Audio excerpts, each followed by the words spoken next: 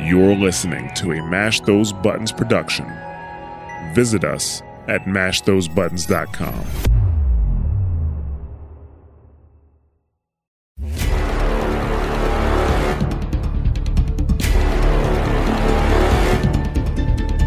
Hey there, welcome to episode 123 of Push the Point, presented by the Mash Those Buttons podcast network, your source for Overwatch League news, player updates, storylines, and more for the Overwatch League in this off-season between seasons 4 and 5.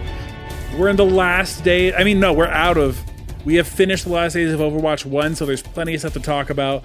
I'm your host, Ramses, with my buddy Labosco. As always, follow us on Twitter at PushPointPod, at Labosco, at Ramses_W. Leave us a review on iTunes. Send us an email at pushthepoint@gmail.com.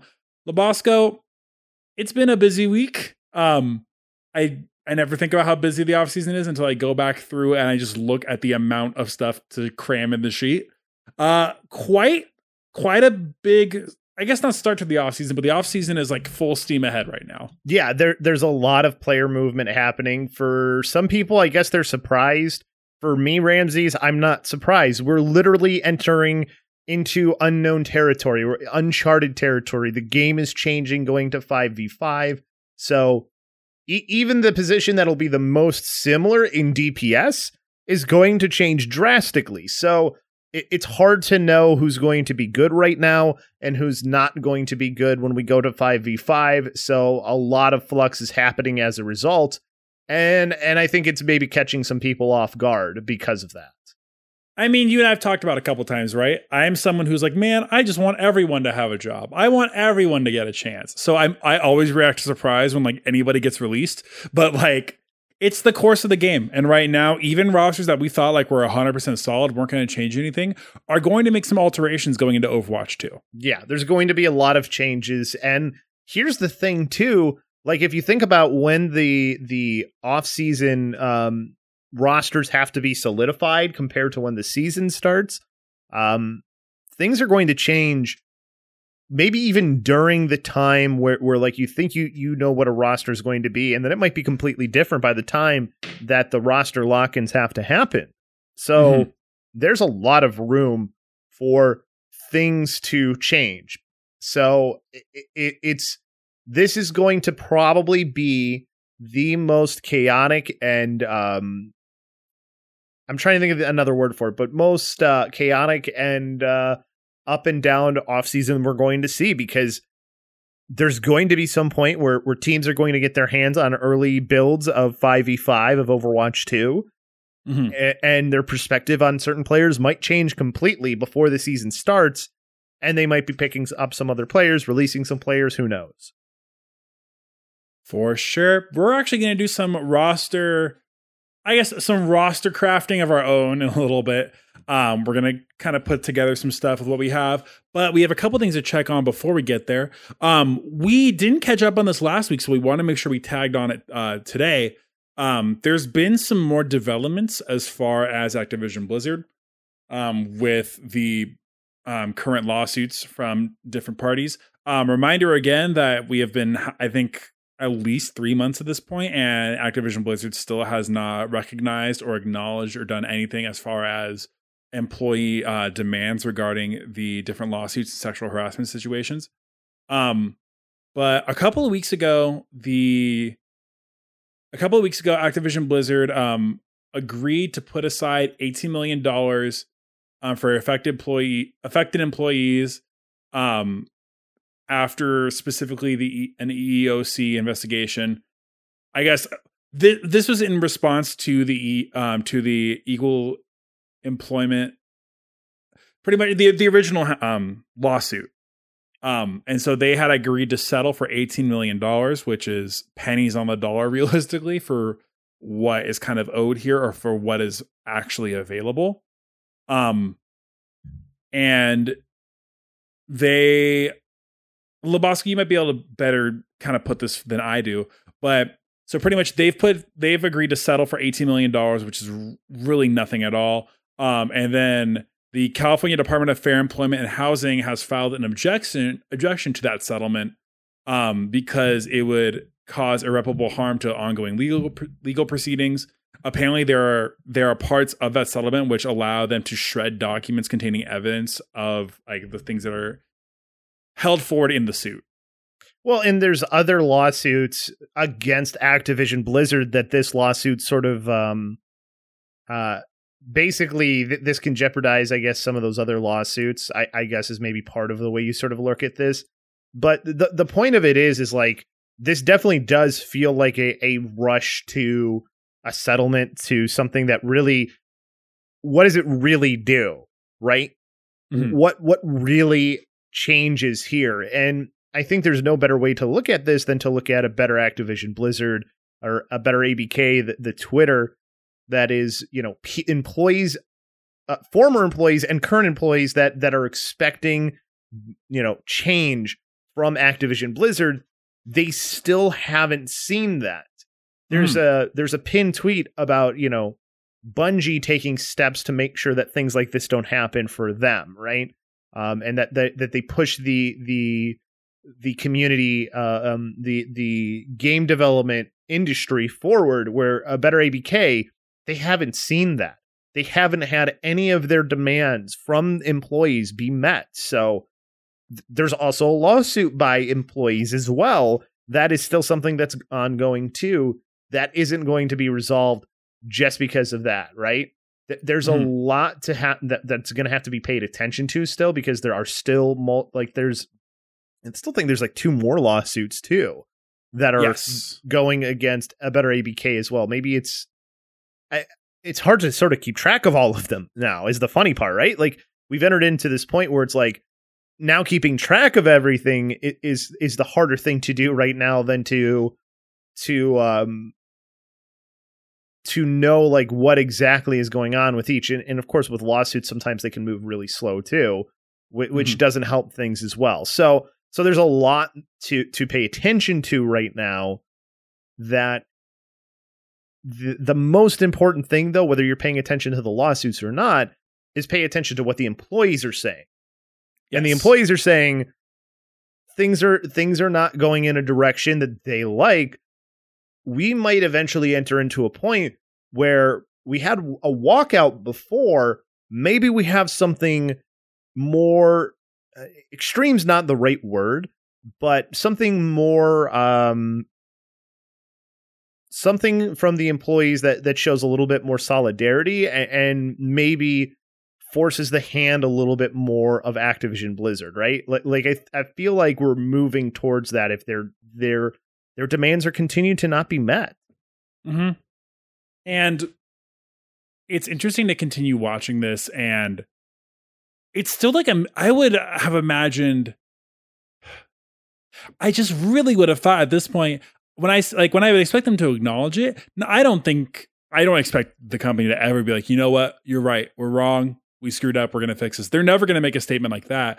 But I would have expected some sort of milquetoast, like, we realize there are problems and we're working on stuff, or nope, nowhere is perfect and we're making things better. Like, I would have expected some sort of like, I'm really just surprised there hasn't been any sort of acknowledgement so far. It feels like one of those things like, Lobo, I don't know if you ever have this with like a work project or like with a school project where like you're on a group project and you're supposed to do something and you text the group like, all right, so who's going to do this? And then nobody responds. Yeah. And then we keep going at time and time and just no one's ever taken care of it because no one actually wants to be the person to do it. Well, and how much of an acknowledgement of a better ABK has there really been too, right? Like there's been like no acknowledgement of this collective of employees that have gotten together, right? Yeah. And I think that's sort of disappointing as well. And if you look at it, there's a lot of employees, and even people who aren't employees of Blizzard that follow a better ABK. Like compared, you can compare this to a better Ubisoft, which is another account that is current and former Ubisoft employees demanding, changes, which that is still, they're still looking more for that. There was a post just 10 hours ago from a better Ubisoft of no response to their demands as well. They only have 2,000 followers on theirs, right? So there's something to be said for the Activision Blizzard side of this, because there's a lot more eyes on what their movement is that can help something like what the employees are trying to do at Ubisoft, right? So a lot rides on this from a grander perspective than just Activision Blizzard, right? Because if Activision Blizzard employees get through to the leadership of Activision Blizzard, that it sets a precedent. It sets a precedent, and it also helps people like Ubisoft employees, because now you have this company in Blizzard, one of the biggest companies in gaming, that if they succumb to this, it means a lot, right? It helps build the cases. This helps build momentum for these other groups that are trying to do the same thing. And a couple of notes about the objection as well. From what I can gather, filing an objection doesn't actually, like, you're putting a claim for it, but like, hey, this isn't good, this needs to be changed, or like, we're not cool with this going forward. But it's still up to the judge, whichever legal body is presiding over this, to whether or not they even like accept that objection. Also, this is the same group that filed an objection when Riot had similar lawsuits earlier, either last year or in recent history. Yeah, there's a growing collective, right? And Riot, I don't think is at the end of everything that it's seeing either. Like I know that there's more going on with that than maybe what people might know as well. So that's another company to be paying attention to as far as this as well. But definitely a Better ABK is the one we're going to be paying the closest attention to, obviously, because of what game we cover. Most definitely. And we'll continue to stay up on it as we move forward. I'm still baffled that like there hasn't even, you would even think like some sort of like public post trying to condemn or minimize it. I know that Fran Townsend kind of crapped the bed and like made a statement before the company can make a statement, and that kind of poisoned the well a little bit. But like, I'm just still so surprised there hasn't been any sort of comment at all. Well, you've got to think about it. There's momentum that's been lost, and the momentum's been lost because of time, right?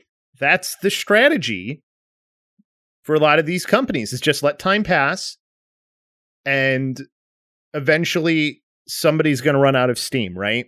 Mm-hmm. Employees are going to run out of steam. It's going to get a lot more difficult to stay in this path, especially when your livelihood sort of depends on everything, right? Mm-hmm. Let's just take a look at like sporting leagues, right? We're talking millionaires here.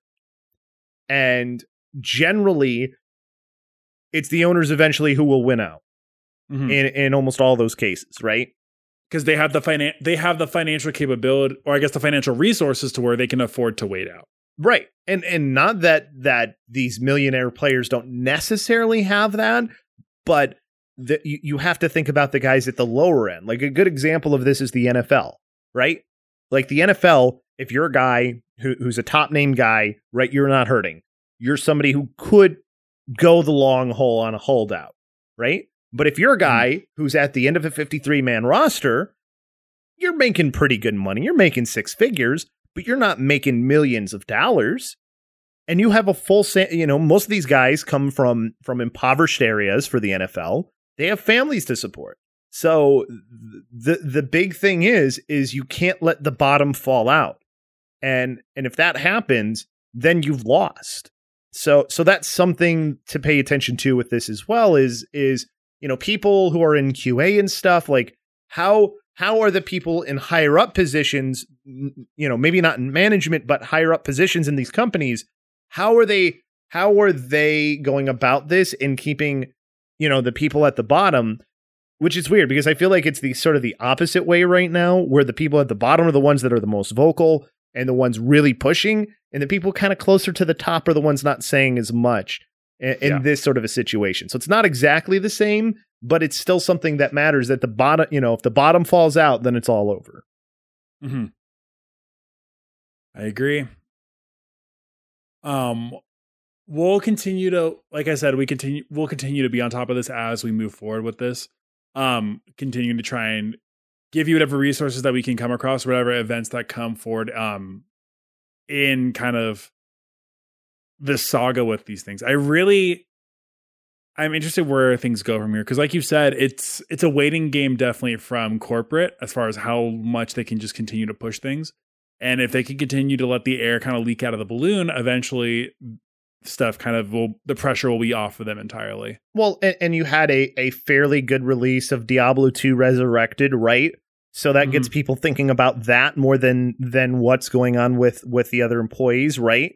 Well, they've definitely been ramping up like Overwatch 2 coverage as well. We saw like a bunch of Overwatch 2 pro player footage that was released recently as well. Exactly. It like obviously they want to sell their new product anyway, but this is also keeping attention away from what's happening outside of that for Activision Blizzard.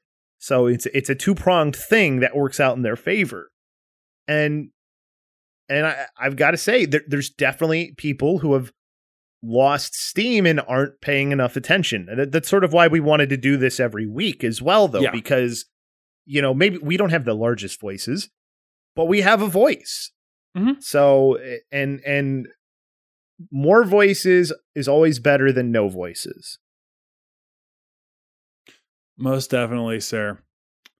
Moving into a large week of Overwatch League releases, signings, and free agency announcements. We're going to try and go through these pretty quick because we have some fun stuff to do at the end of the episode. So I think we're just kind of going by team. These are a little bit like we'll go into them where they need to kind of go into. Last week we talked about Paris kind of dropping a good chunk of their roster. This week, Avala, their general manager, confirmed that they're going to be building around the core of Naga, Dawn, Khan, and Dredro for next season. So you're looking at like one DPS returning, one tank, and then your support duo. I'm interested in what Paris is going to do next season, if they're going to still try and go around a similar strategy with like trying to get lower cost players. Since it's not that they don't have the money to spend, it's more that they are not interested in spending the money. Yeah. I don't care what they say about having enough money or not. That's not what it's about. So, like you said, it's whether or not they want to go after players that maybe will be a little bit more high profile or not. From the fact that they're doing an open tryout, that leads me to believe that they're going to do a similar approach to what they did last year. Yeah, I would agree. Some news out of the Shanghai Dragons camp. They posted a tweet that confirmed the contracts of a bunch of their starting eight players, just of the 8 players that are still on their roster. So everybody that we saw this last year is coming back. Void has been extended under a team option. Fate is under contract for another year. Fleta and Li Jaegan have both been extended for a year. Lip is still under contract, as is Izayaki. And then Molly and Who Are You have been extended. I forgot Molly was on this team. Yeah. Molly's an Overwatch League world champion. Congrats to Molly. I completely forgot. Yeah, Who Are You is also, right? I mean, if you had said that Who Are You would be an Overwatch League champion like a couple years ago, people would have been like, oh yeah, for sure. But I don't think they would have thought it would be like this situation necessarily. Well, of course. I mean, when you look at it like Shanghai, you had your 6 players that were played every game. Mm-hmm. That was it. Like you weren't really going to see anybody else. So, yep. Obviously things are going to change a lot here once we enter into 5v5, but I think they're still like you keep Void and Fate, like you kind of cover most of the tanks that you're worried about. So I think this makes a lot of sense. Like Fleta and Lip are all world. Is Who Are You being kept then too? Yeah. He's under option for another year. So like Who Are You might thrive in the sort of environment that 5v5 brings. Like I actually think that keeping somebody like Who Are You makes a lot of sense, right? Mm-hmm. Ultra aggressive player. If our indication from what we've seen of Genji in Overwatch 2 is anything, like Who Are You is still one of the greatest Genjis of all time. makes sense to keep him on your roster. Izyaki's a monster. Lee Jae-gon's a monster. And then Void, like I said, Void and Fate, they fill out what you need from tanks so well. And I wouldn't put it past Void to learn, former main tank heroes to just be the guy. And then Fate has fits a niche on your team. Fate's like your Winston guy and your ball guy. Right. Exactly. Yeah. Boston Uprising made a pretty big announcement that they were parting ways with Stand One, Myeonbong, Color Hex, and I'm37. Fusions, who's been the captain of that team for a long time, main tank player for them as well, announced that he will be retiring. Not crazy surprising when you really look at it. I think Boston had like an okay year, but definitely not where I think the expectations were. I think they wanted to finish more towards the upper. I mean, they want to finish in the best position possible, but I think the best case scenario for them was like up towards the middle of like the higher end of that middle pack, and it just did not work out. It didn't get there. I think I'm mostly surprised that out of all these guys, you really thought that Myeonbong would be one of them to stay in. Maybe, but did Myeonbong do anything really to impress you this year? He still had really great moments this year, but definitely I think he's shown out a little bit less because he wasn't like the lone bright spot on that team. Like Valentine had a couple moments, I'm37 had a couple moments. Like it wasn't like he was the only decent part of that team. I just think when you compare him to the rest of the league, he didn't show up the way you wanted him to. Like he didn't even make the top 30 or top 20 in power rankings as far as supports, right? And you look at like the guys who were at the top and the teams that were successful, their guys were all in the top 10 somewhere. So I think it makes a lot of sense to sort of move on from him. He's still a young guy. There's still potential for him, but if you're Boston, it's not necessarily a bad move to maybe go in a different direction. Yeah. I think I'm just interested to see where like the pivot is, like who they pivot into. Huck's always been someone who has a pretty good eye for flex supports. So I do wonder who else they bring in. I think I'm just really curious. Yeah. It's very, there's a lot of options for them. I think this could be a very interesting year for Boston, if anything. Especially with what's all available as of right now. I think there's a lot of talent out there. And I think if anything, the thing that teams should be focusing on more is what is the ceiling of this guy? So we can see what he is when 5v5 happens, right? Like what's his potential? Look for those higher ceilings because right now nobody knows what the floor is because nobody knows the game. Yeah.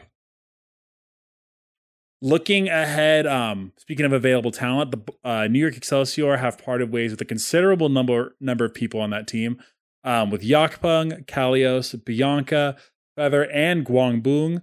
Jonak,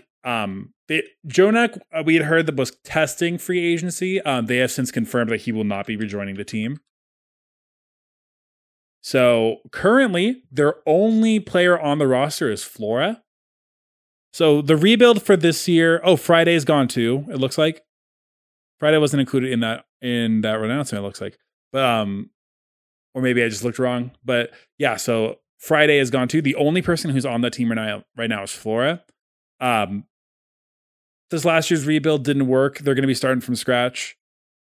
I'm interested to see if they stick with bringing in the young roster again, try it a second time, or maybe they go for a little bit more. I mean, I say that, but like Yakpung was like has a history with the game. So does Kalios. So does Bianca. Like, I again curious to see where the rebuild what direction the rebuild goes with this team. Yeah, it's a little bit of surprise that Jonak isn't the guy you're going to build around. I guess he's still a very highly productive player. So I think that was a little bit of a surprise. He's still a top 10 guy. I think he can slot into a team and do really well. Well, it sounded like more like he was interested in pursuing other stuff. Which makes sense, but at the same time, if you're the New York Excelsior, just because somebody decides that's what they want to do, you have the ability to make that not happen, right? You put enough money in front of somebody, you can change their mind. Yeah, I do. And again, maybe it's that they weren't. I thought maybe they're not interested in spending as much money, or maybe who knows? We do not know the inside of the organization, but like, it's interesting to think like this is the guy for New York. Like this was when you thought of New York Excelsior, there were two people you thought of, and if it wasn't SBB, if it wasn't Sabiolby, who we'll talk about in a second, it was Jonak. Yeah. And now that's gone. And thus the vicious cycle of professional sports continues, right? Yep. All great things must come to an end, right? The only person from season 1 still on their original team, by the way, there's only one of them, is Super. That's crazy to think about. That only Super is with their original team. It doesn't feel like it's been that long, but we're at year 5 now. We're heading into. Gonna be, yeah. I mean, I thought maybe we'd have 1 or 2 more at this stage, but only 1. It's pretty wild. London Spitfire have announced that they are releasing, to put it bluntly, everybody but Shax and Sparker. Blase's gone, Hybrid's gone, Hottie, Molfig, Kelix, and Ripa are all gone. So is Fisher, who is their head coach. So it's a fun little preview of the Vancouver Titans 2022 roster, if you're looking at it. I don't know, man. Clearly this team needs a redo. This needs a makeover. But I can't help but feel bad a little bit, considering where this team was before Overwatch League Season 4 started and how things turned out for them over the course of the season. Who thought they were going to be a good team, though? Who honestly thought they were going to be a good team? Anybody who did is just kidding themselves, right? Or they just don't know what they're talking about. There are plenty of people who put them in that low, like at the top of the lower card. I didn't even have them there. With the caveat that like, oh, well, like they'll get a really good comp for one of the tournaments and they'll do really well. You can't think that though. Like that's why people don't have certain jobs, because that's what gets you in last place or second to last place. Doesn't matter. That's what puts you at the bottom of the league. It's plain and simple as that. I feel bad for somebody like Fisher who had to come in there and they had to try and he had to try and turn around what was already a bad season, right? Mm-hmm. I feel bad for him. Doing something like that is easier said than done. 100%. It is not something that's going to just happen overnight. So I feel really bad that his one opportunity comes at the expense of a season that was already not going well at all. And now he finds himself out of a job. That sucks. Yep. I still don't understand what they thought they could get out of this roster. Like that's the part. And it's not like I dislike everybody on that team or the players that they've let go, but anybody who watched the construction of that roster, you didn't think they had a chance to beat the teams that were above them. Well, and there was a similar strategy, not similar, but like their strategy in season 3 with like the replacement London team of like, hey, like this is the second year in a row where they've brought in a bunch of Contenders guys on cheap contracts. Yeah, but at least that other roster, you saw the potential to compete with other teams. They beat some teams last year with that roster, right? Like you had guys, look at Glister. Glister had a rough part of his season because everybody was on him because Aspire got one headshot on him. Glister actually had a pretty good season last year. Mm-hmm. And his team makes it to what? The 4th place team? I think the Shock ended up being, right? Yep. And Glister was very good in the playoffs, right? It was him and Nero. So you didn't even see Ons. Did you even see Ons in the playoffs? Not much at all. Maybe 1 or 2 maps. And in part it was because hit scan wasn't as important. But still, that's the point, right? Like they were able to get with Glister that far, right? You at least saw on London's roster that previous year, like great potential. Like now Shax and Sparker maybe, but they're on two-way contracts anyways. So obviously, if you are pretty high on them, are you going to keep them on two-way contracts? I think it's more symptomatic of, I get the sense from watching London's management style over the past couple of years, and they just have not been interested in putting in the amount of actual, like, putting in for the players that would take to actually compete at a decent level. Okay, well, if that's the case, that's what I mean more specifically. Is that like they have not seemed interested in doing anything else besides, let's get a bunch of Contenders players on cheap contracts, hope we get a couple hits, and then see if anything happens. If that's the case, then this is what's going to keep happening, right? This should be the expectation. You're going to be in the bottom half of the league. You're not going to make playoffs. You're not going to make a tournament. That's just going to keep happening, right? Unless you get extremely lucky. You're banking on so much going right for you. And this is not condemning Neki at all, because we don't know what she's allowed to do. Mm-hmm. So the way to look at this is, okay, they don't seem to want to spend a lot of money. Well, these are the results you're going to get. Now, Sparker and Shax, they had decent moments here and there, but listen, you won one game the entire year? One game. Mm-hmm. At least the roster you had the year before was able to win multiple games. Mm-hmm. That was a roster that I think also people expected less of, too. Which, again, the roster the year before was the better roster. I don't understand why people thought more was going to happen this year when it was a worse roster. That still blows my mind. My guy out here is a Cleston stan, and don't forget. I'm not a Cleston stan. I'm just, I have eyes. No, I understand. Because even then, there were still moves with, like, they picked, like, Bernard was somebody who had a decent bit of clout come out of Contenders. Glister was somebody who had a decent bit of clout coming out of Contenders. Like, there were still picks with that team where it looked like they were pushing for something. Although Insanguinar were part of O2 Blast. What did O2 Blast do this year in Contenders?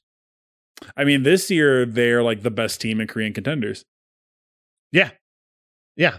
And two of those players, they were inactive, but they were still part of the team, were those two, right? Now, those two weren't the reason why they were great, but they still were people that O2 Blast had on their roster, at least for a little bit. Bernard managed to get somewhere with the Spark, right? Not that the Spark wasn't great this year, but Glister, San Francisco Shock, 4th place. Jihan made it onto the charge, right? Like most of these players went somewhere else in, whether it was in D2, in Contenders, or whether it was somewhere in the Overwatch League. Some players didn't even end up being players, right? Like J-Mac goes and becomes actually a pretty good coach, but still. By the way, from what I saw, I think they've promoted J-Mac to head coach for Paris Eternal. If that's the case, that's impressive. Yeah, good for him. Very good for him. He's a guy who's worked his butt off, and they like going young with coaches too, which is crazy to see. Like a 20-year-old guy being a head coach is nuts to me. As the podcast's resident Get Amazed stan, it did seem a little interesting that the narrative, of course, that I self-imply was that, like, Get Amazed probably wanted a higher figure, so we're gonna cut out from it and we'll just go get J-Mac instead. So, and that's me supposing. I don't know if I have no way of confirming if that's true or not. But like, you're right. No, they like going young with coaches. Or maybe they're just that high on J-Mac too, right? Hey, I would love that for that to be the case. I want J-Mac to do well. Mm-hmm. J-Mac and the boys is my favorite meme of 2020 during that season. So yeah, also Vancouver Titans have dropped their entire roster. Shocker. Not a surprise at all. Yeah, I think it's a little bit of a bummer to see for a guy. Like, it's not surprising. I guess when I look at this, I just really wish that we could have capped off Lynxer's career with on a better note. because I really wanted to see that guy do well. But yeah, everyone's gone. The only person I've seen have any sort of like buzz isn't the right word, but the only person I've seen in like conversations that people like have tried to like on Twitter say should go somewhere is Chongsik. Which of course, like people like Lobo, we get there every year with this. Like, oh well, he didn't.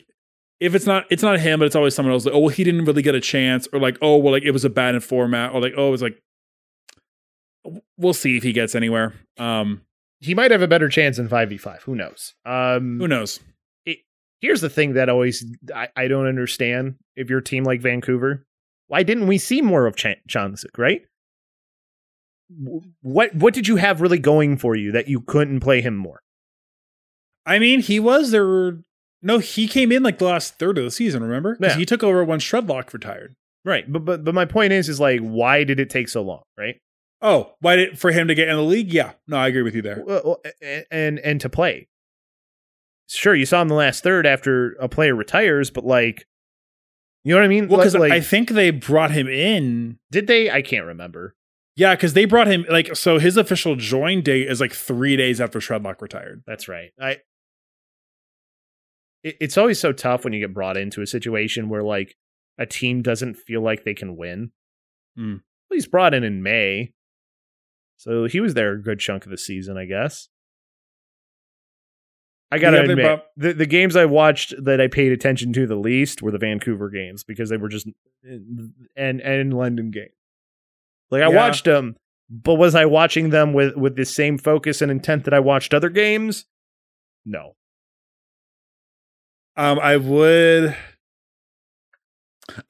So the other person who I don't know if I don't think Fred Wiener gets a team. I don't know if he gets on another roster. I want someone to hire him as a streamer because that guy's hilarious and his whole online persona is really fun to watch. Yeah. Whether it's he's playing as himself or as Tom Brady 69 with his Birkenstocks and socks and his high waters. That's pretty great. Fried Wiener Fridays. But I'd like to see him get some sort of role somewhere. It's like what I was saying for Paintbrush last year, where I really wanted Paintbrush to get like a streamer spot or like an ambassador spot with a team. Mm-hmm. I'd like to see, I would like to continue to see Fried Wiener, the player, in my social sphere for Overwatch League. Right. I don't think he's going to get another roster, but I would like to still see him be part of something. You want to see that personality around still. Yeah. Same thing with Paintbrush, right? Same thing with Linkster too. I don't think Linkster is going to really get a shot anywhere, but I would still love to see him active doing something. He's a player though. Like when I'm looking at 5v5, I'm looking a little bit more closely at him because he's a guy who might thrive. And you talk about a great Genji player and a great just player all around. With you think about how the game used to be and where it's starting to go when you have 5v5. I'm paying a little bit more attention to how Lingzer does when he gets his hands on Overwatch 2. Mm-hmm. And he hasn't retired yet. So I'm just saying. He's put out the statement of like, I'll put out something in a little bit. I'm still figuring out what I'm going to do. So we'll see. If you're a player, you got to see what you can do in 5v5. Oh yeah, it's definitely worth the look. We've already seen a couple players say like, I'm retiring, I'm going to coach.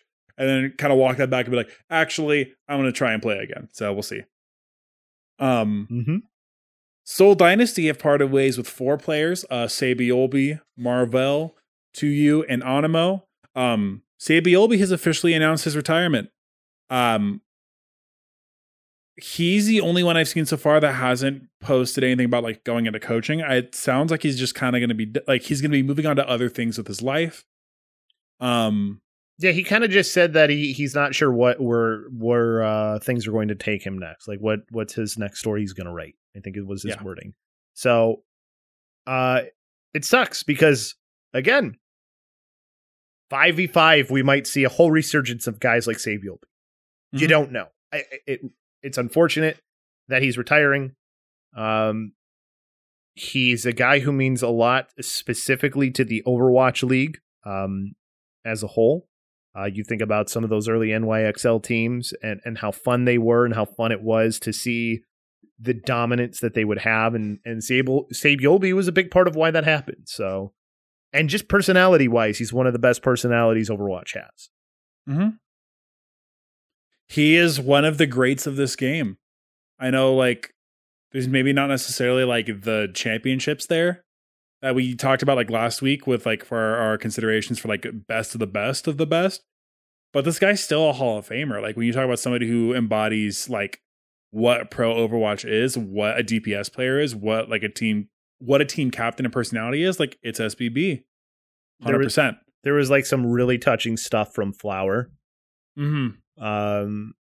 That like was making Sabiolby cry and stuff, and like I forget, like Sabiel's like, you're making me cry or something, and Flower's like, of course, and it was a really touching tweet that I saw, but like that's how much I kind of go, it kind of takes me back to them in the playoffs and Sabiolby and Flower holding hands, right? Mm-hmm. That guy meant a lot to a lot of players who played with him. Mm-hmm. So it sucks we didn't get to see him in his final season, but you know, it's the way it goes sometimes. Let's remember, this guy was the best in the world. Like, not even the best Tracer. I think the best DPS player. And granted, all you had to play was Tracer back then. Like, this guy was the best DPS player in the world for a substantial amount of time. Mm-hmm. Yep. He is somebody who will... Yeah, I cut you off. No, you're right. He's someone who will definitely be missed going forward. We'll talk about the other retirements in a second. Chengdu Hunters have officially announced that they are parting ways with Late Young. A couple of months ago, I think this would have kind of been like a nothing burger a little bit. I think people would have been like, bummer for that guy, but like expected. With this, I think he exits the team on such a better note than he would have like a couple months ago. We talked about this guy being our comeback player of the year. Like you and I have talked about it, this guy went from being a Zarya one trick to being a very strong diva and playing a bunch of other off tank roles really well, and really kind of just being a solid portion of that Chengdu Hunters playoff run. Yeah. Very important to their team. He ended up being, which I don't think anybody really saw coming. So it's really cool to see that happen. It does suck though that you would think that maybe they would want to keep him around. Mm-hmm. I'm really curious to see what if he continues to play or what he decides to do, because I mean, he was a guy who I think he himself was considering retiring before Elsa did. Yeah, there was all that buzz earlier that like I remember Halo being like, they're going to release Late Young. They are about to release Late Young. And then Elsa retired. It's like, never mind. We're going to backpedal that. Actually, we are not going to release Late Young. Or that's not going to happen anymore. So it's a little bummer. It's a bummer to see the guy kind of get back and forth pushed as far as like the last couple of months. But to see the kind of, if that was his swan song, I think it was a really good note for him to end things on. But I hope that we continue to see more of him. Yeah, I hope so too. Meanwhile, Liga is on Hangzhou Spark right now, doing nothing but just taking up space. So if Chengdu's interested, send out a note, please. Go grab that guy. Something's got to happen, right? I don't know, man. Chengdu is the king of let's grab a really promising player, a really promising Chinese player, and just sit him on the bench and not have him do anything. So, Coldest to Boston could happen. That is interesting. There's a lot that could happen. LA Gladiators have confirmed that Kevster is re-signing for the next season. Yeah, good. Needs to happen. Guy was literally like the best player, if not the second best player on your team the entire season. Him and Birdring were an awesome duo. Yep. It sucks because obviously Birdring retired, so you don't have Birdring Kevster again. Which, man, again, another guy that I'm sad to see going. He is like integral. Everybody from the Apex days is finally kind of bowing out. There is a really good Twitter thread. I don't remember who posted it, and I'll have to find it for the show notes. That was talking about like what all the people, like what a lot of the Korean players from the past couple of seasons who have retired are now doing. And it's really interesting they talk about some people going into into their military service. I think Meko is doing military service right now. Apparently doing really well for himself too, like right now, like health wise too. So that's always good to hear. But so there were concerns about Birdring retiring at the end of season 2. There was a very touching video that the Gladiators put up.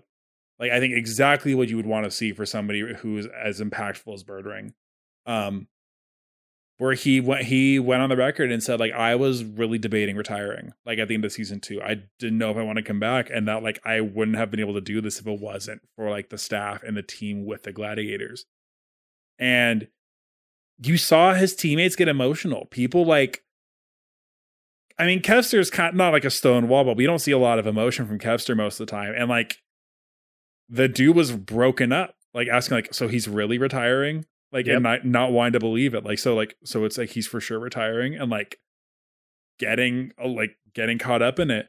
Well, I wasn't a fan of that because I don't like the fact that, like, you tell the guy on like, hey, we're doing this video for Birdring, so we're going to tell you right now that he's retiring, instead of, like, you know, telling you before we, like, giving him a moment to learn, like, think about what he wants to say, right? Like I didn't think it was that. I get raw emotional reaction, but at the same time, I'm also like, man, like, you know, maybe he had more he wanted to say, but the process of going through, wait, he's retiring? I don't give him time. I didn't read it as much as, like, he was being told for the first time. No, I read it more as... Did you watch his reaction? You're telling me he didn't just learn when they turned the film on and said, hey, Birdring's retired. I'm rewatching the tweet right now. Because I was under the impression when I watched it that it was like he had been told and really was just did not want to, like, accept it. The beginning of the video is him learning that he's retiring. It says okay, the first line, Labosco. We all know that Birdring is going to be retiring at the end of this year. That's the first thing the interviewer says. So we all know that Birdring is going to be retiring after the end of this year. That's what the interviewer said. He knew. To me, it looks like he really just didn't want to talk about it. Which also makes you think they filmed this a couple weeks ago.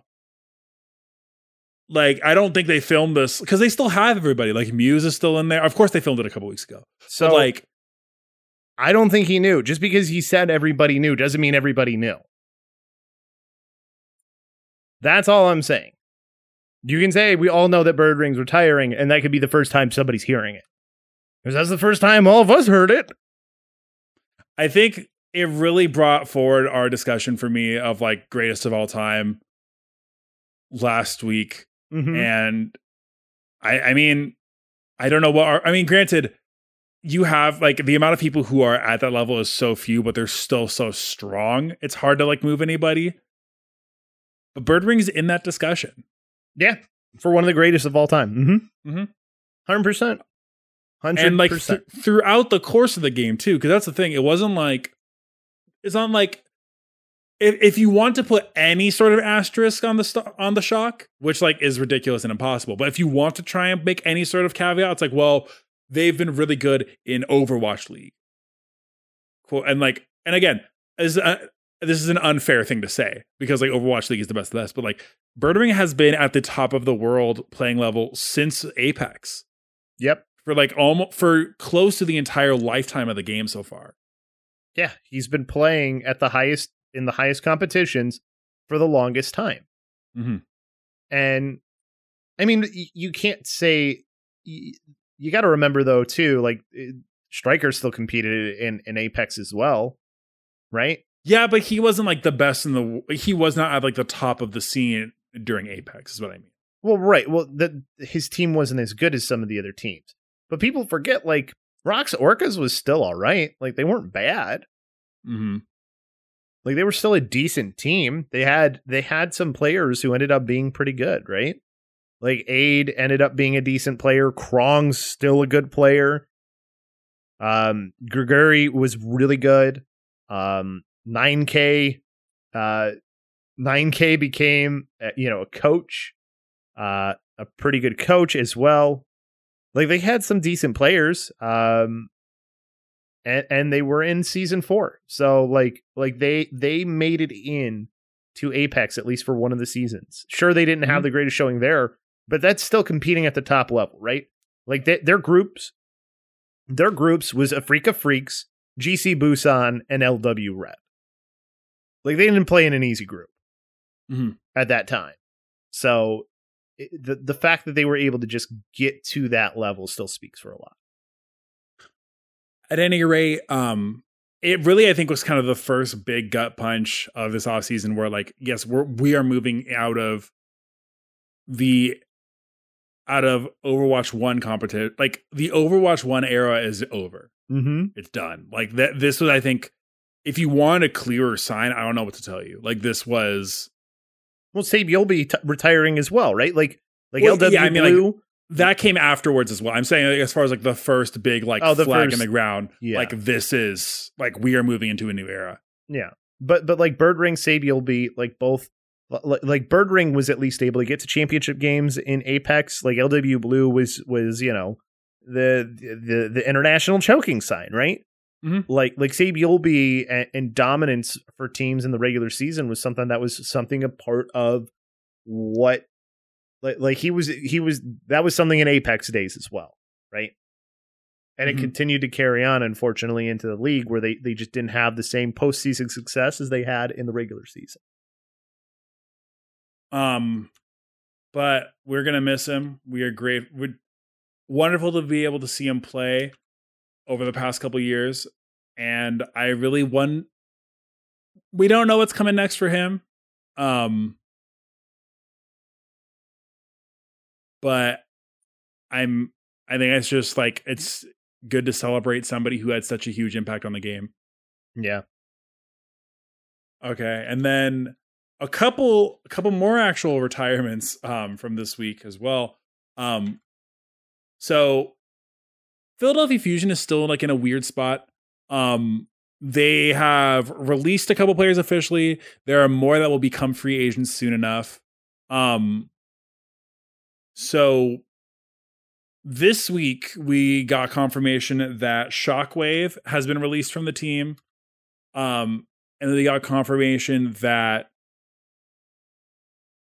Rascal and Toby are both retiring to pursue coaching careers.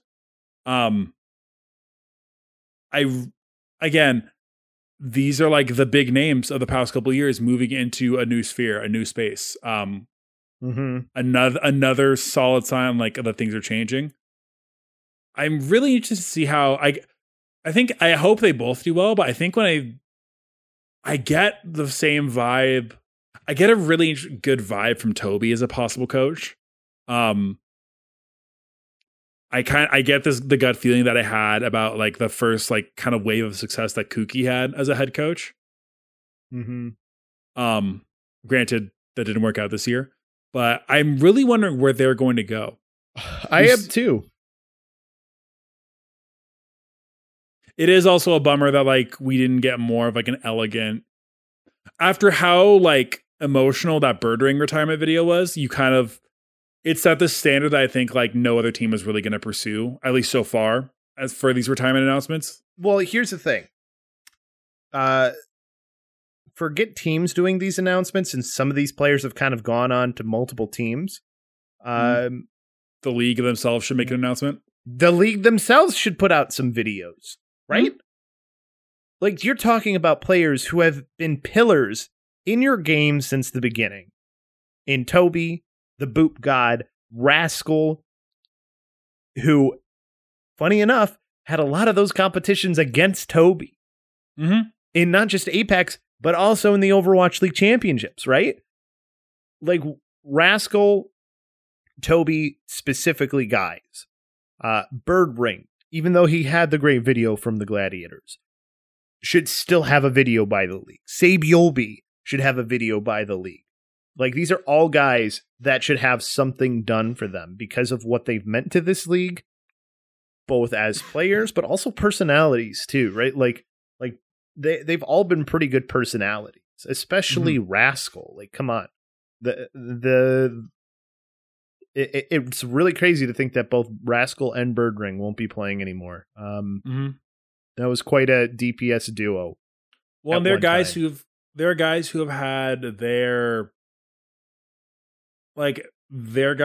had their careers kind of intertwined for their whole time. Like they were together on Kongdu, and then they started together on London before they kind of Rascal pursued other stuff. Like it's a sign of the times, good sir.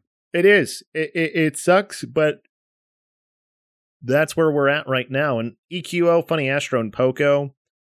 I feel bad for Poco because like we don't know how he would have done this season really. By the time he finally got with the team, the season was over. So that one really sucks. I think EQO kind of gets and Funny Astro were both kind of screwed over by that too. So you get the sense, again, we don't have any confirmation. We're only just supposing here. You get the sense it's the thing that they've done in the past where like they're going to test free agency, but there's a decent chance they come back, but who knows? They might not. Yep. I mean, yeah, I don't know. We'll see. I think that Funny Astro and EQO are going to be very highly sought after. Houston, please. Funny Astro's right there. Houston, go get Funny Astro, please. Houston. If you can hear me, Junk Buck, right now, go. Cool Matt, if you can hear me, go get. Wouldn't be a bad get. Side note, Lobo, I was talking with a friend of mine watching Overwatch League. We were talking about our Hall of Fame rosters, and he put Cool Matt on there. Why? Which, if you want to talk about, I don't know. If you want to talk about early Overwatch, like as far as like pre-Overwatch League, I can see like as far as like the significance, maybe. But if you want to just put into the Overwatch meme Hall of Fame just for the simple phrase, "Please kill Cool Matt, please." I mean, I don't think the guy won any premier tournaments though. I'm sorry. Oh no, I love Cool Matt. I wouldn't put him in the Hall of Fame either. But like, you saw definitely a couple people with these Hall of Fame lists that people made because, of course, Birdwing retiring, like a lot of people were discussing it. You saw a lot of people kind of come out with their personal Hall of Fames, and there were people who were like very stringent. And it's like it's only these people who like have championships and or have been the best for a super long time. And then you saw other people who were like, well, these people have had a huge impact on like Overwatch as a game. It's like, cool, awesome. Kariv should not be in the Hall of Fame. Nope. Like it's no. I'm sorry, but Leaf's still playing, so he doesn't get in the Hall of Fame either. Yeah. You don't put people in the Hall of Fame who are still playing. Yep. It's for something after they're done, right? No, you got to do the WWE thing of you go into the Hall of Fame and then you come back for like 3 more tours, and all of a sudden they introduce you as a WWE Hall of Famer. And then the WWE Hall of Fame is stupid. Oh, it's not even a real place. It's just a name. It's a web page with a couple people on it. I mean, it's still stupid. Oh yeah. Hey, you're the best at faking being good at something. Good job. Congratulations. There is athleticism, good sir.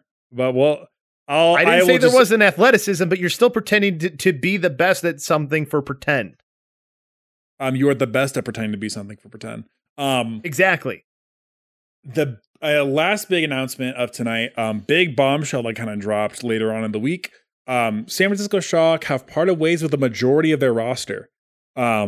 Specifically Tayo, Nero, Glister, Smurf, Ons, Twilight, and FD God. A couple of these are not super surprising, I guess. FD God, Tayo, you weren't necessarily super surprised to see them go, unfortunately. Twilight, you kind of had the impression that like it was likely they would bring him back. Like this whole testing free agency to come in, and then maybe working out another deal. I mean, he'd still might. Yeah. I mean, we have seen official goodbye posts before where teams come back. Yeah, people come back to teams, but I think EQO is the only one I've seen actually rejoin that team. Mm-hmm. Nero, the other DPS ones are interesting. Ons, I guess, just feels weird because it was like a Hail Mary to get him back in. It's not that he was playing well towards the end. Like, yeah, the meta just wasn't dictating that he'd play. It's not like it just feels weird because it feels like he was brought in under weird circumstances. So seeing him leave in that same space is interesting. What I'm most surprised by is, I mean, Nero and Glister will get home somewhere else. I'm not concerned about that. The one that surprises me the most is Smurf. Not because like just to see a guy of that caliber be released from the team. I definitely think like it wouldn't do him any favors to still be on that roster. I'm sure he'll get work somewhere else. At least I hope he does. But like, it is gut shocking to see them release him. I mean, I don't think he had as good of a year this year as we've seen him have in the past. No, I don't think so. Like, I'm just like looking, I don't think he's even on the list for tank power rankings, right? Mm-hmm. He did not have a year. We didn't see him be as productive as we'd seen him be in years past. So I think it kind of makes sense. Like Wrecking Ball is something you would have hoped that he would have been able to play and play well. I don't remember him being anything particularly amazing on Wrecking Ball. Super ended up actually playing really good on Orisa when they did play him. So, one of the things he had over Super, he didn't really have anymore. And then, the only thing he played well was Winston. Mm-hmm. And even then, it's not like Super's Winston is a slouch either. It's just that Smurf has been like the top guy for forever. Smurf's one of the best Winstons in the world. Yeah. But like, you can't have just that one hero anymore. Mm-hmm. The game, especially with where the game is going, you don't need a specialist like that right now. No. You focus on what the other things you're going to need. And I think Super and Choyobin probably will do that just fine in covering everything you'll need for a tank compared to having a guy like Smurf, right?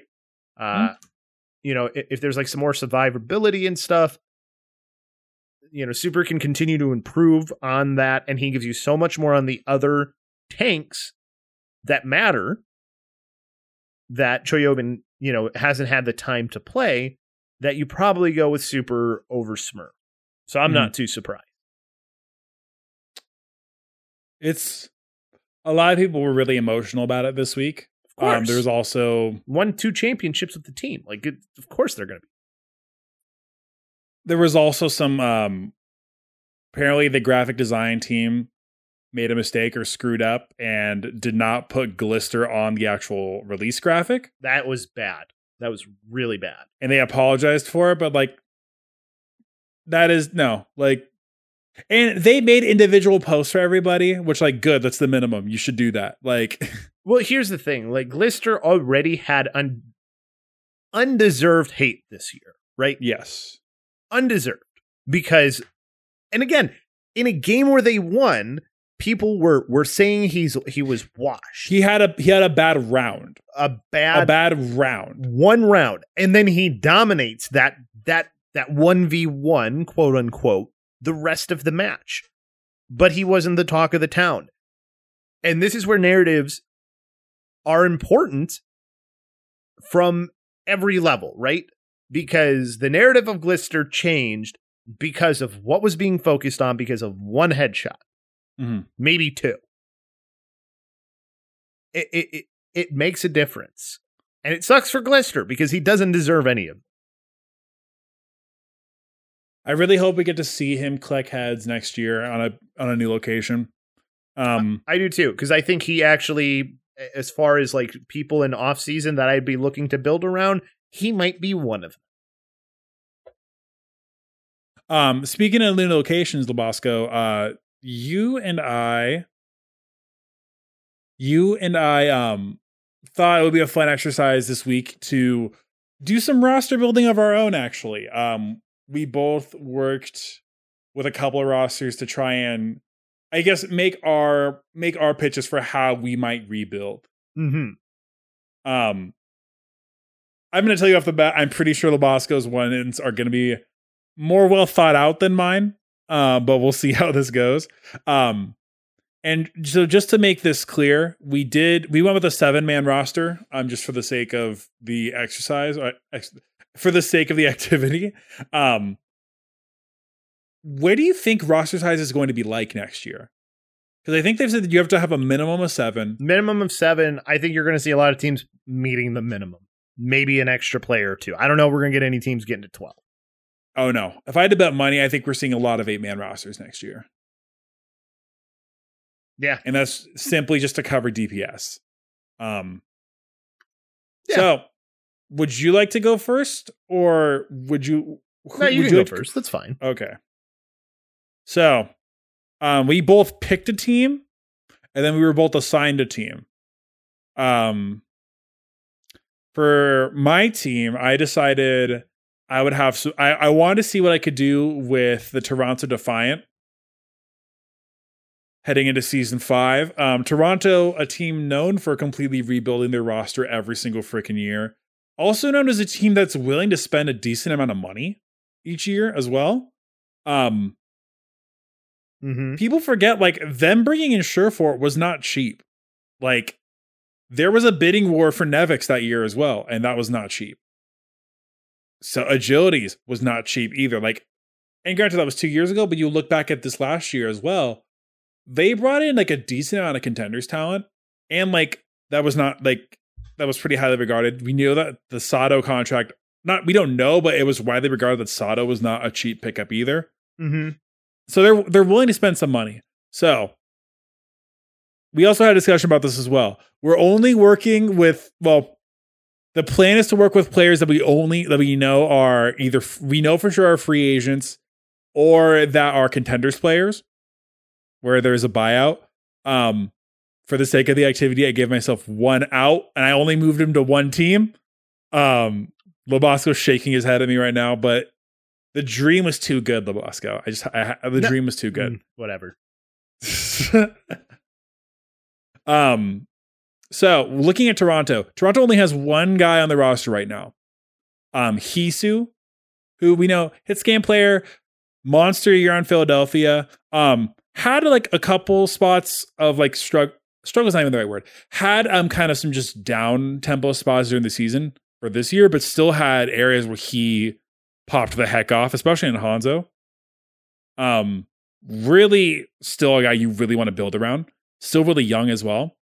So when I'm looking at players that I want to build around Hisu with, I would like to build around, if I'm Toronto, and if I want to go for another rebuild strategy, the only strategy I haven't seen Toronto rebuild with is let's build together a team that used to be together a long time ago. Let's put together a super team of what used to be together a long time ago. Yeah. So, do you remember who Hisu's old DPS partner was, Labosco? Hisu's old DPS partner? Back when he was on Runaway? When he was on Runaway, who was Hisu's DPS partner? Was it Yaki? It was. Oh, okay. Now I see why I get it. So my one trade for this activity is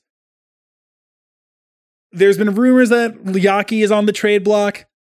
For the sake of it, I'm putting him out there. I want Toronto to spend the bag to get Yaki. Get the Hisu Yaki DPS line. Would he be better served somewhere else? Probably. But I think it'd be fun to have this together again. For my tanks, I'm going with 1 veteran and 1 newer guy. My veteran is somebody who just recently got cut from a team, who I think didn't really get the chance he deserved. Someone who we know can play the main tank roles as well. Well, the main tank heroes, former main tank heroes, as well as a lot of the off tank heroes. And has some experience with KDG. I picked up Marvell as one of my tanks. Okay. We know the man has some was he the best off tank in the world? No. But we know he has familiarity with those heroes. To cover more of those heroes, though, I have Fasaze is how I think I've been told it's pronounced. Okay. Former off tank for Runaway, now playing on O2 Blast, team captain of the O2 Blast team, from what I've been told as well. Really, really strong off tank, especially on your Zarya and your Diva roles. Who I think is a good guy to build around. Former Runaway player, not somebody who, again, didn't necessarily match up exactly on the timeline with Hisu and Yaki. I think he's only on the team with them for about a month. But I think it fits the theme. Also, I think he's someone I'd like to build around. Is it pronounced phased or Fasaze? I don't know. Apparently, when I go on Wikipedia, there's a whole paragraph about how Runner thought that like it was Fasaze because apparently F4 is like the number 4 is pronounced a different way in the Korean. For my supports for Toronto, I debated which one to bring in for this, but I thought it would be more along the lines of who we've actually played with. I'm bringing them Gangnam Jin as my flex support. Okay. He's out in the market. He has it like he's part of that core. He was part of that core. I think somebody who, from what I remember, I haven't checked the stats. Somebody who still who still played at a very high level, even though it was a down season for Florida Mayhem. For the main support, I know there's no way in the world I'm getting Lee Jae-gon. Like no way in the freaking world I'm getting Lee Jae-gon. Obviously. So I decided I want to get somebody who has a little bit of experience with Gangnam Jin, and I put Slime in there. And I wasn't sure who else to put in for my 7th. I figured I know Slime has been mostly a Lucio player. I don't know a lot of the other Runaway main supports, so I went with Chio, who again, former Runaway player, now in O2 Blast, as my other main support for this team. So we're going with the partial Runaway rebuild for this one. You're dipping hard into Contenders here too. Mm-hmm. Okay. Thoughts, questions, concerns? You're gonna the only thing is I feel like you're cheating by doing a trade, but whatever. You know, I don't think I feel like you've put together a decent roster here. They definitely have the potential to be a playoff team. Now, whether they're going to do well in the quarterly tournaments, maybe. But I don't know. I think that there's so many other strong teams. I think this would probably be like middle of the pack, but upper middle is my guess. I don't know. They definitely have like potential to maybe be higher. It's hard to say. I think that there's some rosters that are going to be really tough to compete with, especially in 5v5. So. Oh, especially as we pare down rosters to where it's literally just the best of the best across the entire league that are like currently in rosters. For sure. But I think it's a good one, and there's like a lot of potential and room for that team to grow. So, Labosco, what team are you starting out with this evening? So I'm going to start off with the one that you kind of wanted me to do, which is the Philadelphia Fusion, right? So yes, the Fusion, to me, they got 2 players, right? Basically, that we're going to build around.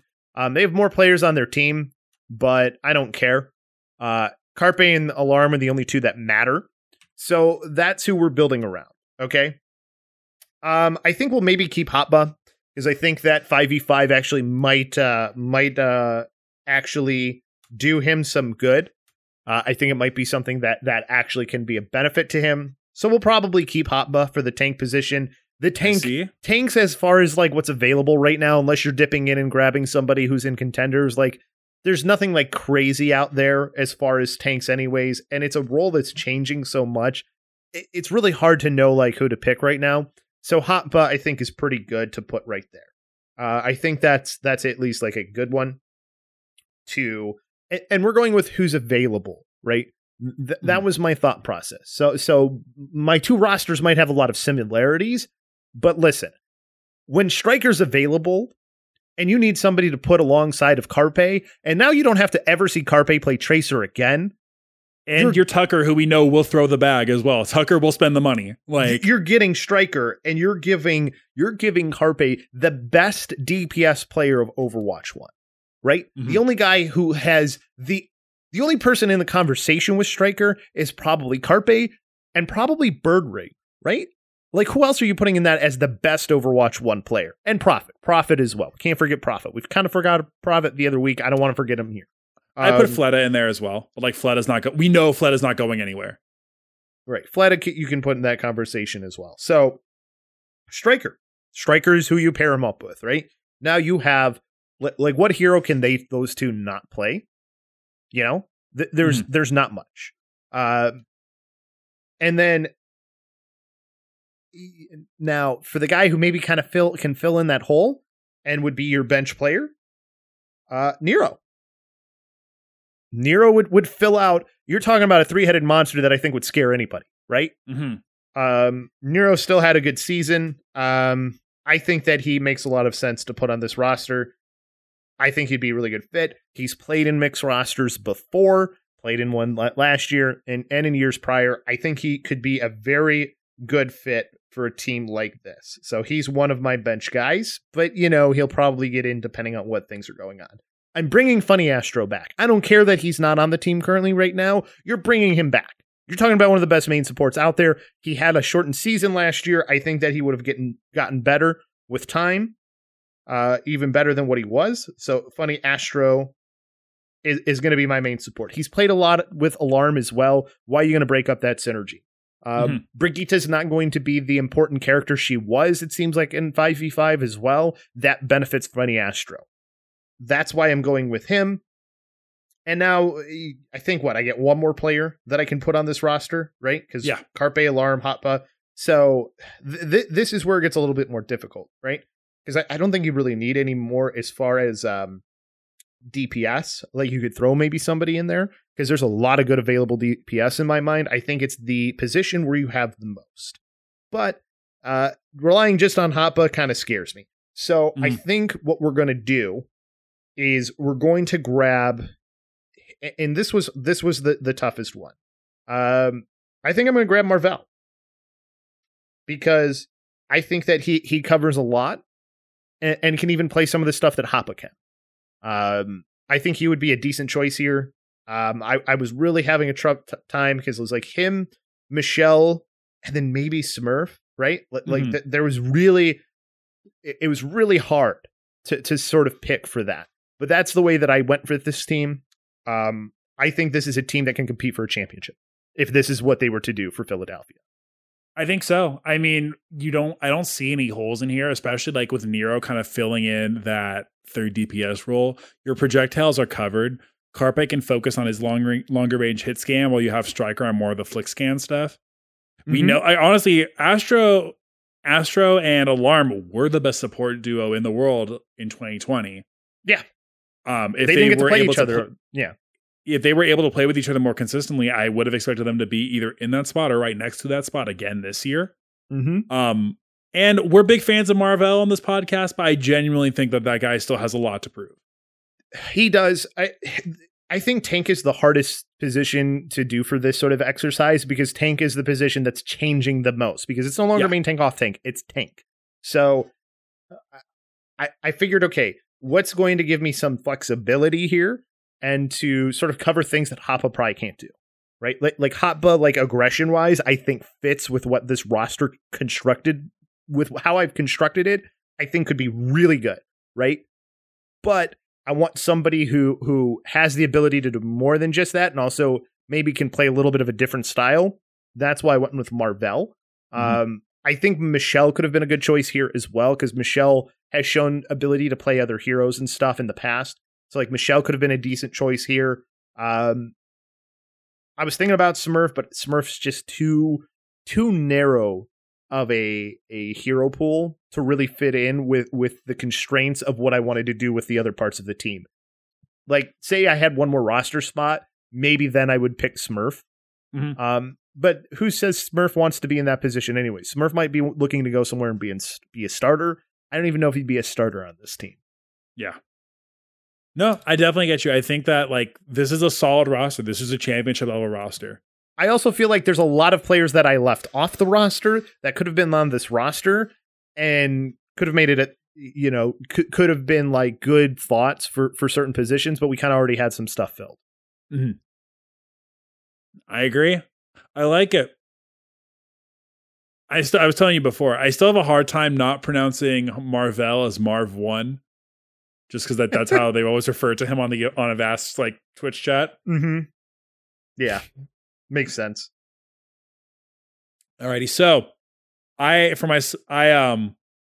was tasked with rebuilding the San Francisco Shock for season 5 of the Overwatch League.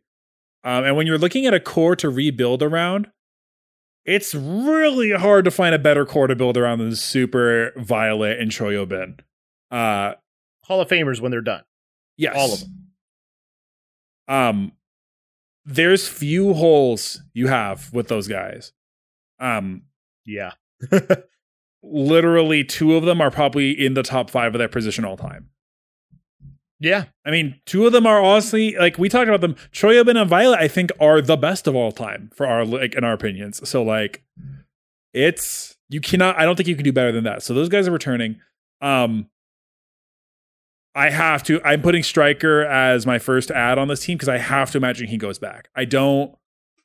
I'm sure plenty of other teams will be bidding to get him, but I definitely, if you thought Shock were hungry last year, I think there's almost a desperation hunger that's going to come up from this team this year. Like, we need to, like, the ship needs to be righted. And again, it's not like there's like, when you look at it, the only thing they didn't do was win a championship. They were 4th. They had like a crazy good record last year. And for any other team, last year would have been a successful season. But when you're the Shock and your goal every single year is to dominate and win the championship, yeah, of course, the connotation that anything else is not going to be enough. 100%. So I have Striker coming back. I thought about who else to put on for my other DPS player. I wasn't 100% sure. I was really interested in Happy for a little bit. Happy did put out that he was a free agent today, which surprised the heck out of me and irritated me a lot as a Houston fan. But when am I not irritated at that freaking team? True. I went with Shockwave. Shockwave is somebody who I think is really moldable, really buildable. The dude has a crazy freaking wide hero pool. We saw him play all of the projectile heroes for Vancouver and look really good at them. We saw him play the Widow as well. We saw him play the Tracer as well. Which again, you're going to put Striker on the Tracer. But like, if you need to run Tracer Sombra, that's also a strong... You're not sacrificing near as much by running him on either of those 2 heroes. Plays the Echo really well. I want to see Shockwave and Striker as a DPS duo. If I can get the main support of my choice, I am also going Funny Astro. Because for my money, he's the best guy on the market, at least publicly right now. Right. I'm putting the money out there to get Funny Astro. I am outside of this game. I'm really interested to see who they bring in for main support next year. Well, I'm curious a lot. So Funny Astro, and then with where this team is headed, we know that double flex support has been a very big strategy that this team has worked with in the past. So I'm actually going to get another support as somebody who they can mold and put together, because I don't know how long. Again, baiting about whether or not he's going to be here next year. We're already this far in the episode. I put Myeonbong as my last pickup for this team. I want to see what Cressy can do with building this guy to be the flex support of the future for this team. I definitely think he is talent level to where he could be like an elite flex support if given the right resources. So I want to see what Cressy can do. So what happens with Violet then? Violet is your starter. I want to see if they go into the situation where we need double flex support. Okay. I would much rather have a guy back there ready than trying to flex somebody, like whatever main support we end up going with. And Funny Astro has done fine in the past, but I would way rather have a dedicated flex support to take that over. Okay.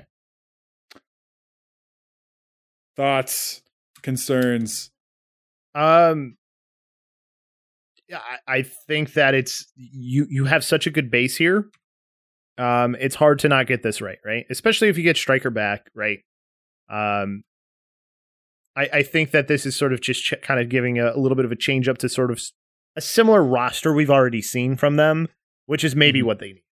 So, and if you're fighting Astro and like you have the option to play with Violet, like you're talking about a guy as far as like similarities to Alarm, it's got to be one of the closest ones. And as far as the talent wise, like you're not getting a drop off in talent there either. So like I think that makes a lot of sense. And like I said, the tank thing is still so hard. You got super, so you got part of your hero pool covered. Like I think this is fine. I think this is going to work out well. You have 3 future Hall of Famers on your roster. Like it's hard to get this wrong. I'm feeling good about it. But Labasco, you have our last team of the evening. Yeah, and I picked Boston. This is the one I kind of wanted to do. And now there was a reason why I wanted to do this. All right. Boston's kind of, there might be more players that go from the roster, but as of right now, we've got Punk, Faith, Valentine, and Gabolsi, right? All still currently on the roster, right? I'm right in thinking that, right? All those players are technically under contract as of right now, correct? Yes. So we're going under that assumption. And part of me wants to just dump everybody and just start fresh with Boston. Because Boston has done that in the past before. But also because of like everybody I wanted to put on this team, but we'll keep those players on. All right. I think Punk and Gabolsi, the problem with those two is like their hero pools are so similar for tanks. Yeah. But part of me also doesn't want to waste a roster spot on a third tank. So we'll just leave those two as our tanks. Okay. It handcuffs me a little bit here. But we'll take it. We'll take it. Okay. Valentine is our rookie DPS. He's still under contract technically. Again, we're kind of dealing with what we have here. And then Faith is going to probably be our main support, right? We're kind of just stuck with that, which is okay because when you pair him with Jonak, you're probably in a pretty good spot anyways. Mm-hmm. I had a really tough time here between Jonak and Twilight. If I could have both, I would. I kind of went with Jonak because the potential of both of these guys is so high, but I think the flex support stuff where Jonak kind of thrives in might be what matters more as far as 5v5. So I went with Jonak. Gotcha. But it was a toss up between him and Twilight. I think people forget how good Twilight is. But still, so we've got our support position. We've got 2 tanks. Now it's time to talk DPS, right? So Valentine is 1. Listen, if there's a story that could be such a great one and get rid of the Striker curse, it would be bringing Striker back to Boston. Right? Like you talk about a way, team hasn't been the same after Striker left. And Krusty too, obviously, but still, Krusty is, you'd have to, there is an iron grip on him in San Francisco. You're not going to be able to pry him away. So you bring back Striker, okay? So Striker and Valentine, I think that could be a pretty good DPS duo, but I still am not done, all right? I want to make Striker a little bit more comfortable here. I want to give him somebody that he's played a lot with, won a championship with even, and he's a free agent in ONS. Because I also think that covers a large part of what, maybe Valentine and Striker can't necessarily do. You bring ONS in. So I think that your starters end up probably being Striker and ONS, depending on what the meta is. And then you have Valentine in his second year, and now he gets to play with 2 of the best DPS players to ever do it. There was part of me kind of wishes I could grab like a Nero instead of Valentine here, because I think as far as like what I would need from hero pools, somebody like that would fit a little bit better. But how many Neros are there? And I've already got 2. I have to have 7. I'd rather have ONS and Striker because of their familiarity, and then sort of let Valentine sort of fill the holes where he can. So I think that this could be a very good roster. Again, I feel a little handcuffed here. I don't think it's as good as it could have been because I couldn't kind of do some other things because I got stuck with 2 tanks. Because if I had that extra bench spot, and I'd probably get rid of Gabolsi because he played okay, but Punk seems to be able to do a little bit more. I probably would have picked up a Nero over somebody. And give me a 4th DPS, or just get rid of Valentine for Nero. I would probably be okay with that. Obviously, you're lacking in people who have experience playing main tank stuff, which kind of hurts a little bit. But at the same time, tank is changing so much. I think that Punk and Gobulsi are kind of talented. I think that can kind of cover it out. So I'm excited for a roster like this. I'd also probably boot Faith for Funny Astro because Funny Astro is just that good. But again, I'm going with what I had to here, and I think the way that I've constructed this is there's potential in this roster. I think so, especially when you have like one of the greatest of all time. When you have 2 all-time greats at support, I think that definitely helps as well. The return, right? The return of Striker. Talk about a great storyline if that were to happen. We talk about like stuff that would break, like that breaks Overwatch League Twitter. Striker going back to Boston would 100% shatter Overwatch League Twitter. Exactly. For so many reasons. Alrighty. Well, we got to wrap up. We're at the end of a long episode. So thanks for hanging out with us. Let us know what you thought of our roster creations. If you think any of them have an actual shot at winning an Overwatch League championship, we'd love to talk about it with you on Twitter at pushpointspod. No stream tonight. We had some issues with we just had some technical issues before the show. So there was the whole breach and like stream keys have been coming out a little bit slower. So take some time. Going forward, I think we're going to be gone from what Lobo and I have talked about. I think we're going to go back to the month off schedule where we're only here at the beginning of the month.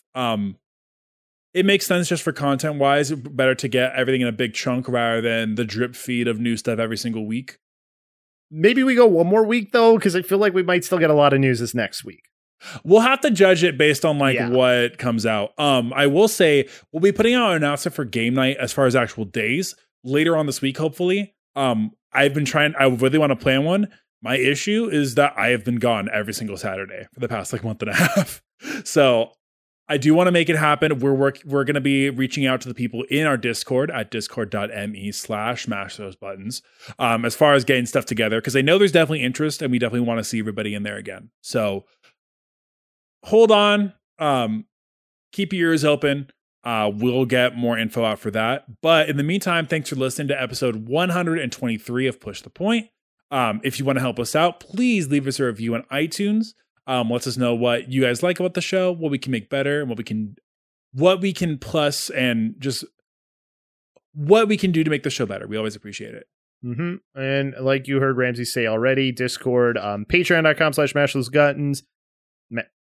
Patreon.com/mashthosebuttons. I don't know, I can't talk today, but if you want to support the network, little as $1 a month, and you get access to Patreon exclusive content. Really pay attention to the Twitter at pushpointpod, because that's where we'll keep you updated if we are going to go for this next week or not. Otherwise, like he said, monthly is what we'll be doing. If you have a problem with that, you can email us something long form, pushthepoint@gmail.com. And that's where we'll get your dissertation on why it's a bad idea for us to do that. So you can go ahead and do that. Yes, sir. Alrighty. You can follow Labosco on Twitter at Labosco. You can find me on Twitter at Ramses_OW. And like we said, follow us on Twitter at pushpointpod. We appreciate it. Thanks for hanging out with us. You'll hear from us soon we'll probably end up popping in for a little bit next week just to see. I imagine there'll be more signings or stuff to start next week as well. Maybe we'll still do Twitch stuff too. Mm-hmm. Our usual Sunday night Twitch hits. Even if we don't do a full episode or something, just to do something, just to hang out and have fun. Yeah. Even if it is us just trying to play New World for a little bit. So we'll see. Alrighty. Thanks you guys for hanging out for episode 123 of Push the Point. And as always, stay healthy, stay safe. We'll see you next week. Have a good one.